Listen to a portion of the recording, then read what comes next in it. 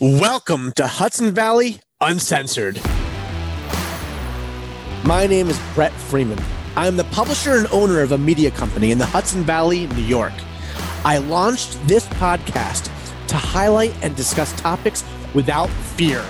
My aim is to have a free exchange of ideas and an open and honest discussion on the issues of the day. Welcome to Hudson Valley Uncensored.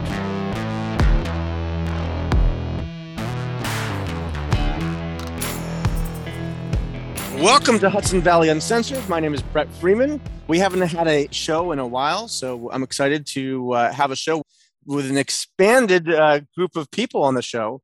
We have our editors, Tom Waligorski, Brian Marshauser, and Bob Dumas. We also have our reporters, Gino DeAngelis, Anderson, Sophia Castellanova, and Tom Bartley joining us today. So excited to have everybody on the show. I would say the thing that I'm personally most excited about at the moment that's big for Halston Media.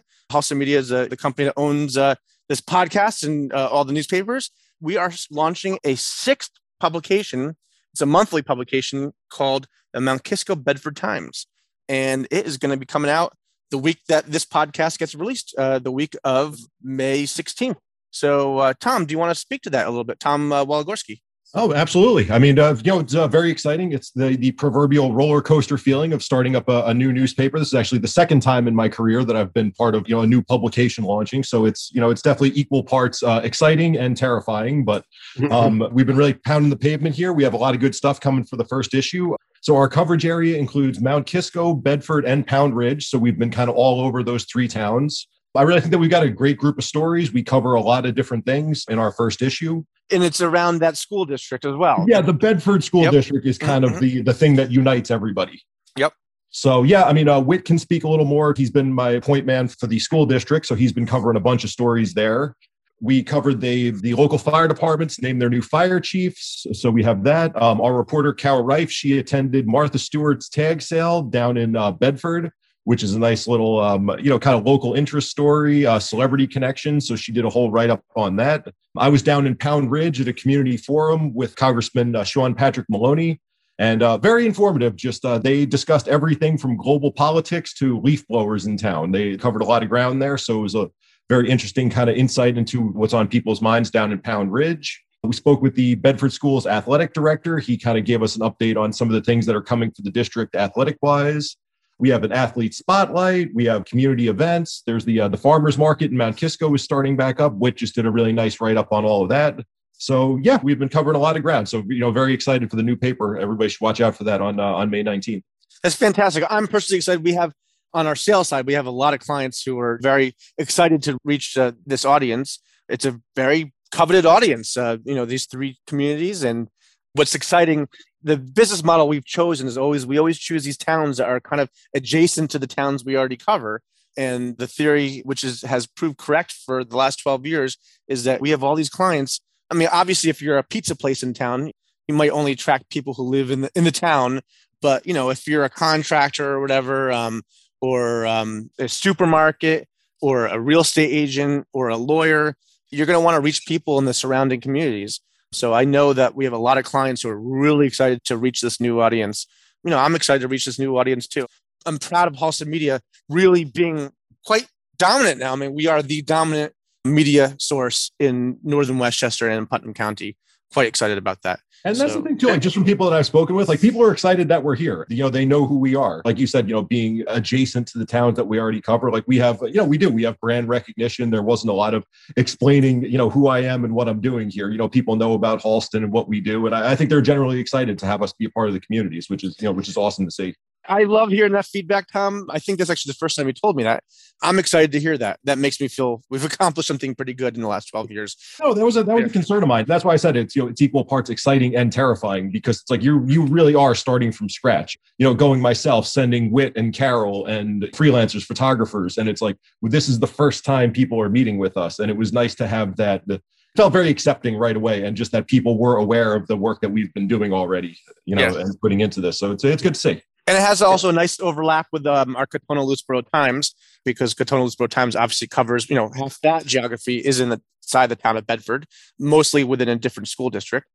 Yeah, I just wanted to interject real Yeah. quickly while we're Pound Ridge used to be my beat when I worked for Daily Voice. It was one of my beats, so I still know some people over there, Tom, and have Oh, different. nice. Yeah, I'm definitely going to be. I might be able to provide. But one of the things I was just reading about that might be a story for you guys is Richard Gere. Yep, Richard Gere is on our list here. We're still tracking down some information about that. That he sold his house. Oh, wow. Yeah, he sold his house in Pound Ridge for a ridiculous amount of money compared to what he paid for it back in like 1986 or whenever he first bought it. But Richard will be leaving the Pound Ridge community apparently. But he came to North Salem, so there is no escape from me. Oh, okay. So he went from one of our papers to the other. But yeah, he sold it, I think, for $25 million. I could be wrong about that. Like that. But yeah, it was funny. It went backwards. We did the story about him moving to North Salem, and now we got to do the follow-up with Pound Ridge. Yeah. I think he bought it for like $1.5 million in '86 and just sold it for like $20 million or something like that. So nice problem to have. Yeah. So anyway, I still know some players over there and might have some feature ideas for you. So be more than happy to contribute wherever I can. No, absolutely. I appreciate that. Bob, that's awesome. And that's exciting that he's moving to North Salem. I know North Salem. I know the people there. They'll want us to be subtle in any kind of coverage. We were, but I mean, we did have to. And Carol nailed the headline. Changing gears was, I mean, that's. Yeah, I love that. That's great. That's great. Did you get any negative feedback from that, Tom? No. And I don't know. We covered the celebrity stuff when we did Bill Gates' daughter's wedding. We don't make a huge deal about it, but I feel it's the same as Martha Stewart's tag sale. I mean, it definitely has a place in the paper. It'll get people interested. Celebrity stuff always plays. Yeah. I know one point when we did top 10 list, it was not well received about David Letterman. So that was before my time. But yeah, I heard we made an enemy of David Letterman there. That's not good. Yeah, well, when I was in Pound Ridge, I found they weren't that sensitive about their celebrities, and they have a lot over there too. And the Daily Voice used to give us cash incentives for every story we wrote about a celebrity. Really? Yeah. It's good clickbait, I guess. Well, it was more, I remember when we got an interview with them, less than writing about them, right? I think I scored an interview with Chris Williams, who's Vanessa Williams' brother. I was writing for Daily Chappaqua at that point. So I remember that, yeah. How much cash? I don't remember exactly. I can't remember. 50 or $100 bucks, probably. $100. All right, Like let this be a new official Halston Media policy. Anybody who lands an interview with a celebrity will get $100. I will go sit outside Richard Gere's house right now. I don't want to say too much because I promised the town supervisor I wouldn't. But a celebrity couple did just move to Lewisboro. One of our reporters did meet them at a local Easter event, and they requested their privacies. There's plenty of celebrities around here. We tried with that one, but we got shut down. So yeah, Brian and I discussed this, and we decided, we'll pick a fight for another day, and hopefully these two individuals will appreciate respecting their privacy. And maybe now you put out this celebrity bounty here. I guess that's priorities. Yeah, but how do you define celebrity? That's true. Fair point. Yeah. these two people in Lewisboro are major celebrities. Yeah. They're Met Gala invitees, celebrity. That level. After we go off the air, I'm going to have to hear about that. Anyway, if you want to chime in, about your experience with the Mount Kisco Bedford Times and your reporting with that. Yeah, Brett, like you and Tom have been saying, we're trying to positively ingrain ourselves into the community.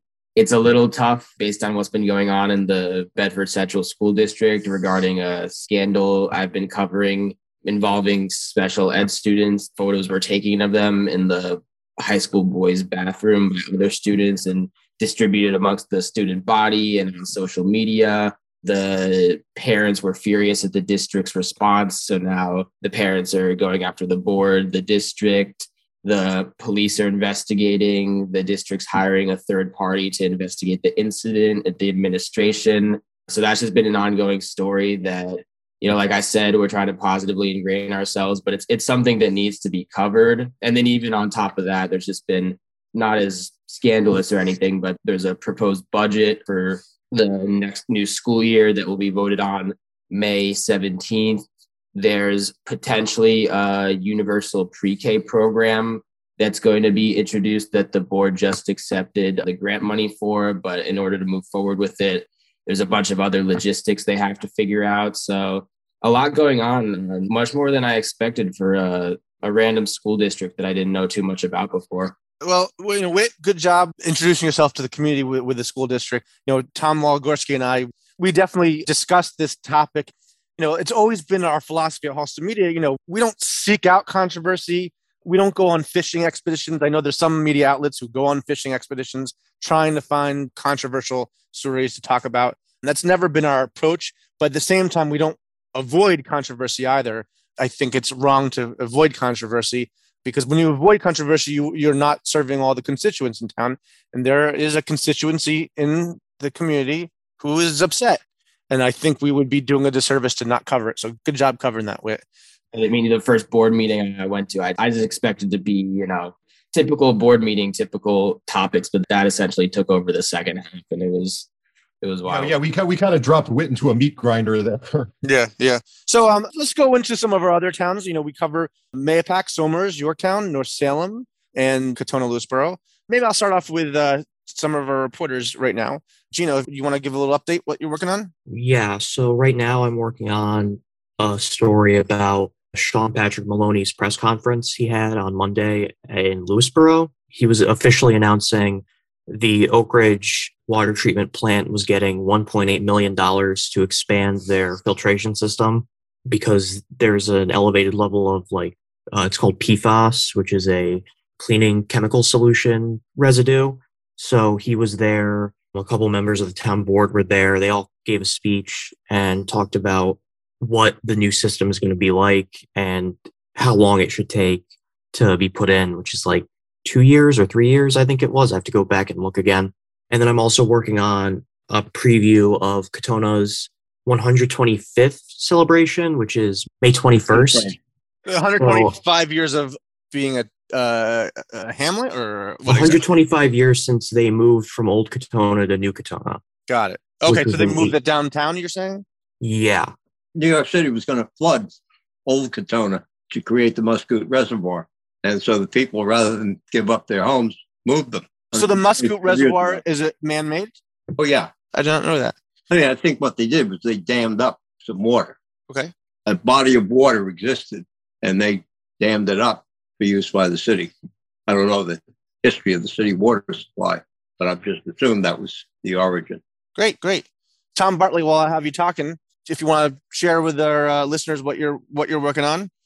Yeah, the state law that legalized marijuana and legalized the sale of marijuana from local retail outlets allowed towns to opt out of that, to forbid these retail outlets in their towns. Bedford did that. Now it's having second thoughts, and they may want to opt back in. They also want to give residents an opportunity to protest that, force a permissive referendum, a town-wide vote in November. Are the second thoughts because of philosophical reasons or economic reasons, or a little both? Or they outlined three reasons. One of it is social justice. Okay. Poor people of color have been penalized more than others by this law. They say there's an element of social justice in legalizing marijuana and obviously putting it up for sale. Two, it does have an economic base. It'll bring traffic to the town if you have these outlets. And so other merchants might benefit from that traffic. But number three, they get a cut of 13% sales tax on marijuana.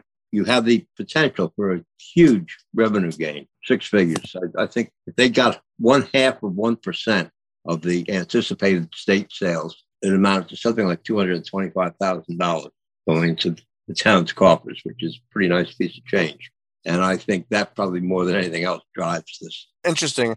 I did a story, actually won an award with the New York Press Association about Great Barrington, their first store there, Theory Wellness.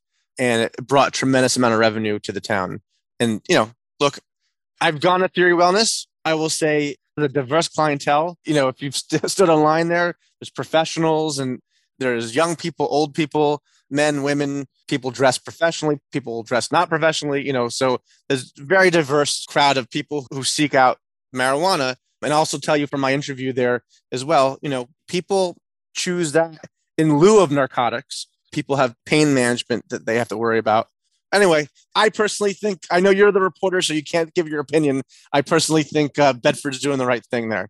I'm going to jump over to Sophia now. Hello. So there's a bunch of different things going on in Yorktown right now. One big one is that Yorktown is going to invest $1.2 million into the community center and the theater, like the Yorktown Stage Theater.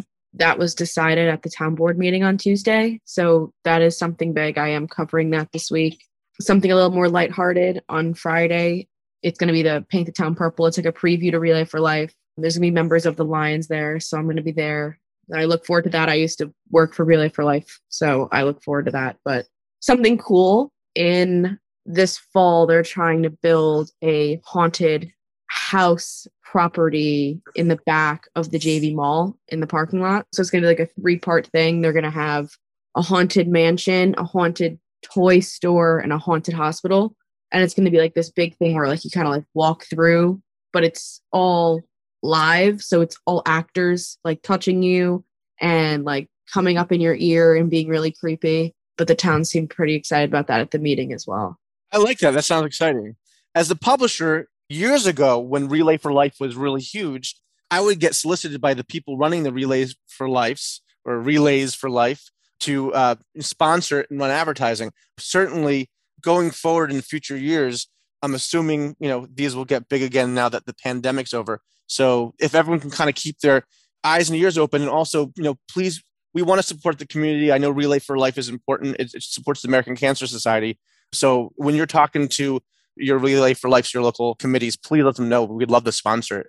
And again, I'm surprised no one's reached out to us to ask us to sponsor it. So, Brian, I'm gonna jump over to you. Yeah. So right now, I'm working on a lawsuit that just kind of landed in my inbox last night, actually. And without getting too much into the weeds, these overlay zones that the town of Yorktown approved last year basically legalized certain uses in the Yorktown Heights hamlet. They mapped out a specific area where these mixed use, basically what an overlay district does, it was, as according to the way they planned it out, is it's encouraging mixed use development, and it relaxes density and bulk requirements. So in layman's terms, these buildings can be bigger and larger and have a larger footprint than they would under the normal zoning. So the town approved these overlay zones. And of course, developers very interested. The more units they can have, the more money they can make. So they're very interested in that. So one of those developments is 148 units was proposed for the former Soundview Prep site. It's a mix of townhouses, condos, and an apartment building. It would be mostly senior housing. 118 to 148 units would be quote unquote senior friendly, the way they termed it. Basically, there have been people since the beginning who were afraid that, this project is an affront to Yorktown's history. It would ruin this bucolic property. And the property, by the way, is now privately owned. It was purchased by Paul Galaro, Unicorn Contracting, which owns the Caramount building across the street and also owns the former Seal and Manor building in Jefferson Valley. So, he has a pretty huge financial stake in Yorktown now, so he owns this property.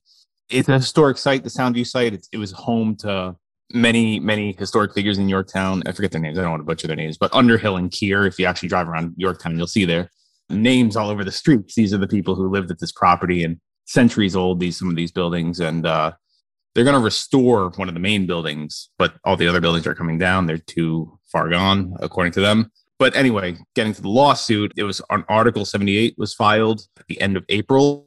And Article 78, basically, they're seeking to overturn the town board's decision, in effect, killing this Underhill Farm 148 unit project. So, that's where it stands right now. Matt Slater gave me a statement last night. Matt Slater is the town supervisor of Yorktown. He's fired up about this. He says it's a baseless lawsuit. It's just going to cost us time and money, and people are standing in the way of progress, things like that. Kind of to be expected, his response. But yeah, he's hitting back hard.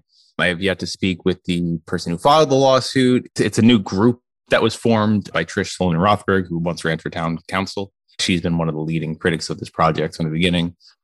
So that's kind of something I'm working on right now. And of course, we're in big school board week. Next Tuesday, we have the elections. So I think this week's issue, the 512 issue, chock full of interviews with all candidates. And unfortunately, we were limited by space. It's a tough thing because there's between Yorktown and Lakeland, the two districts I was covering, I had 18 people running, 12 in Lakeland, 6 in Yorktown. And as much as I would like to each ask them 5 questions and really get in depth with them, I didn't really have the space to do that or time to do that with 12 different people. Maybe in the future, maybe we'll do like a special pullout or something.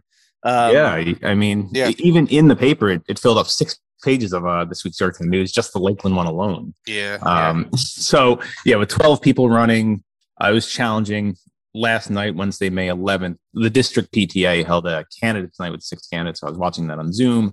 Unfortunately, logistically, we've already gone to press for our 512 issue, and our next issue doesn't come out till after the election. So I can't really cover that for the paper. Yeah. And this podcast, hits airwaves on, I believe, May 16th, the day before. And we're going to be promoting this podcast in our May 19th issues, so the school board issue, our deadlines have never been friendly toward the elections. Yeah. The elections always happen on Tuesday nights, right after we go to press. So the good news is all our competitors are under the same restraints, except for the Journal News, which is a daily. But so all our weekly competitors. That's a good reminder to suffer the same.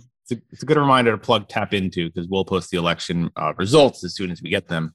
In my communities, at least in Lakeland, especially, we have a lot of grassroots candidates who are challenging the incumbents. It's actually kind of interesting because it's kind of split into 3 factions in Lakeland. We have the incumbents who actually teamed up with a guy named Michael Marchese, an endocrinologist. He's not an incumbent, but he's running with them. I guess I don't know where that connection was made, but then there's another faction called Lakeland Rise, which is really supporting the diversity, equity, and inclusion movement. I think the board kind of failed in their response to the critics this year. And I don't know if anyone follows Lakeland, but it kind of devolved into chaos a little bit.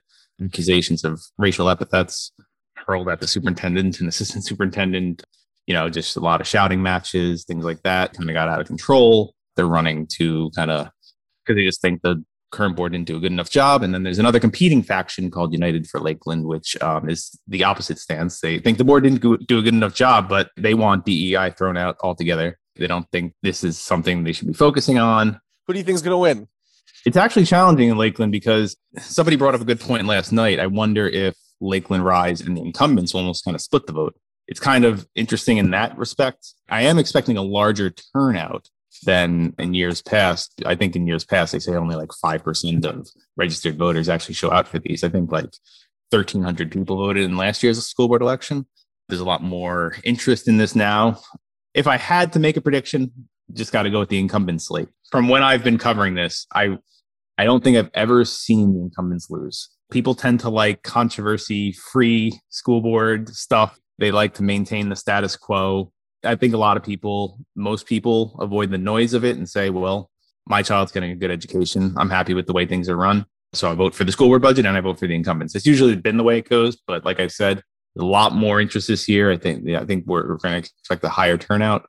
I know there's been even a push to vote down the budgets in these school districts because, people are even upset about that in tough times with inflation, tough economic times. People are hurting. They said the school district, they should do as much as they can to keep taxes flat or even lower them. So they're kind of frustrated with the school district raising taxes, even if it's just 2%. So yeah, I think this would be an interesting test in all of our towns. I was going to bring this up, and I know we don't cover national things, but I am curious. This is like way off topic, and I apologize. but just things like the baby formula shortage. I just wonder, maybe we should put out a survey monkey. Just what is concerning our audience? What is concerning our readers the most? I mean, is the economy a source of fear? I think the budget vote this coming Tuesday will be an interesting test of that for sure. Yeah, I should mention that even the United for Lakeland slate, which has had issues with the board and their transparency and the budget, the way it was built, they're still urging their supporters to support the budget because they say that, I think if the budget gets voted down, I think the school board has another chance that they could put it back on the ballot. And if it gets voted down again, then I think they have to kind of get it flat. I might be wrong on that. After the revote, if they still fail, they go to an austerity budget and things like sports and extracurricular activities are cut. They're really down to nothing. Yeah, that's why even critics of the school district are saying we really should approve the budget because we don't want to hurt our children. That being said, as a taxpayer, I don't pay taxes in the communities we distribute our papers, but as a taxpayer in my own community, I don't know. When I hear austerity budget, I feel like I want to play the violin here. I mean, it's still an enormous budget. People's taxes are still pretty damn high. They're feeling the same inflationary pressures as residents. So, yes. I mean, it's costing them more to buy oil. It's costing them more to, heat and cool their schools and even lawn maintenance. Everything is costing them more as well. So, their spending, I know in Lakeland, their spending is actually up 6 or 7%, but they kept the taxes to 2%. I think they're able to do that with a big boon in state aid. which helped. And they, kind of took from their fund balance. And we actually spoke to the Yorktown assistant superintendent for business. He said, like, we should be fine doing this for a few years, but eventually, pulling from our reserves and we keep relying on state aid, keep taxes flat, it will catch up to us eventually. But they're not worried right now. But yes, I hear what you're saying. But at the same time, teachers unions get raises, benefits are going up, inflation is driving prices of commodities up. So they're dealing with the same things that we are dealing with. So agreed. Inflation is it's real without a doubt. I mean, our business feels it also. So I understand that without a doubt. Bob, let's jump over to you. Oh, goody. So this story that I'm working on, this is the violin scam. The guy called me yesterday. I'm looking into it, and it's kind of, I've been doing this a long time, and you learn something new every day. So this is interesting. And it's weird because it's got a lot of moving parts to it. But anyway, guys, if you don't know what the violin scam is, it's a group of people, and this started in the South, Florida, Texas. It's moved this way. It's nationwide now, but it's moved its way up the eastern seaboard. And it has arrived in Mahopac and Carmel, and I imagine it's going to bleed out from there. And what these people do is they arrive in a town in a van, and they get out, and they go into shopping centers, strip malls, places like that with their violins, and they set up a little area in the parking lot. They're like the musicians you see in Grand Central Terminal and on the streets of Manhattan and stuff. They play with the little cup outside looking for donations. They have a sign like, I need to feed my kids, or I can't pay my rent. The problem is these guys aren't really playing the violin. It's fake. It's like a player piano. It's an electric violin with an electronic device in it. And so they are pretending to play it while it's pre-recorded music coming out of their speakers. So they're not really playing it. If you Google it, and you'll see videos of these guys being confronted by real violin players who come up and go, hey, yeah, let's jam, let's play together. And of course, the other people, the scammers, can't do anything. The problem is technically, they're not doing anything illegal. I mean, if you want to donate to a guy who's doing karaoke violin, there's nothing wrong with it. Karaoke violin is a good description of that. Yeah. This guy I spoke to who runs a store here in Mahopac says they come out in front of his store all the time and they rip off his customers. So that's why he's upset. So he wants kind of like a buyer beware story out there. The cops say if it's on private property, unless like the owner of the shopping mall complains, there's not much they can do. I know one of our own fellow employees has been scammed by this at the Tops in Carmel. She Venmo'd the guy $5. And when I told her what happened, she was like, oh, crap. So they just want people to be aware. You know who you're talking about. Yes. That person's a very nice person. So yeah. She's the type that would want to help. And they have their Venmo information on the sign, so you don't even need to get out of your car. If you see it, you can just do it right from your phone in your car and give them some money. And she gave them $5, and she was like, oh, well, I mean, the one here in Mahopac even has a fake baby in a stroller. How much money could they really be making off of this, though? Like, this seems like a lot of effort to make, a couple of bucks in quarters. They're getting more than that, they're getting a couple $100 with the Venmo and stuff. Nobody's Venmoing them 25 cents like you might put in a hat or something like that. They're Venmoing them $5, $10, $20. So, I mean, I don't have any data on that, but from all the stories I was reading across the country, I mean, they wouldn't do it if they weren't making money. And from what I'm told, they come into town and it's not just one guy. It's like a van load of people, and they will spread them out all over town. Now, I don't know if they're all working for one main guy and, they get a percentage or how the hierarchy works. But anyway, we're going to do a story just kind of making people aware of what's going on. And, they can make their own personal decision whether they want to donate or not. But they're not really playing violin. I know actual musicians are upset with them because they went through their whole lives learning how to play and being good. And these people, they find this insulting, that they're faking being able to play. And on some of the videos I saw, some of them are better at it than others at the fake playing. And others, you can kind of tell, like, they stump, but the music keeps going, But others are really good at it. And in one video I saw, it was a a small boy. He was probably like 10 years old and he was ripping it up. Of course, it was all fake, you know. That's another concern, is that these adults are taking advantage of these younger kids, you know, getting them involved in this. I don't want to say it's illicit, but this unsafe. Yeah. So I had never heard anything like this before. So if they're here in Carmel and Mahopac, there is a chance they're going to show up in Yorktown and Somers. I'm told they were at the Chico's in Brewster, you know, the one over there by the Everett Diner. They were in that parking lot. You know, they keep popping up and they get chased out and then they come back a few days later. So they're resilient. The other story that I thought was interesting, and this is another story, you know, about Brett, with the dog adoptions. Yes. I thought we were just going to do a profile on a couple of dogs that have been slow to be adopted, but there's an interesting backstory behind all this that has to do with the pandemic. Y'all might have heard that during the pandemic that pet adoptions went up. They went through the roof. People were isolated and lonely, so they were getting pets. What's that basically done now is everybody is all petted up. So SPCA, Humane Society, they're having a hard time adopting out pets now because people are like, well, we're good. But another thing that's happening is now that people are slowly returning back to work and the isolation is ending, people are giving their pets back. They don't want them anymore. I have to say, I find that personally reprehensible. Oh, it's appalling. I think it's disgusting. And these people from the Humane Society, SB, they're taken aback by it. But what they're doing, I mean, they could take the dog or the cat or whatever and bring it back to the shelter and turn it back in. But what a lot of them are doing is just taking them out to some random neighborhood and letting them loose. That's disgusting. Yeah, and they can tell because these are healthy dogs. They're just not chipped. They have no collar, but you can tell they've been fed and cleaned, and all of a sudden they're out and free, you know, so they know they've been dumped. Yeah. And they have 2 dogs, Putnam County SPCA has 2 dogs that they've had since about January, almost 6 months now. And they've had them at these different fairs and different things. And they're really cute. I have pictures of them. And they just can't find homes for them because everybody's telling them, we got a dog last year in the middle of the pandemic. So they're having a hard time finding homes for these shelter dogs. It's kind of sad.